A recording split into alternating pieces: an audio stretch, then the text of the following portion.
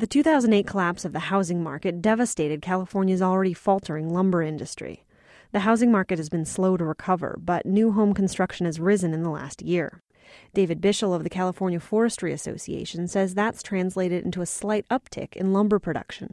There's been an increase in sales because there has been a small increase in housing production. I mean, our markets are very closely tied to housing markets.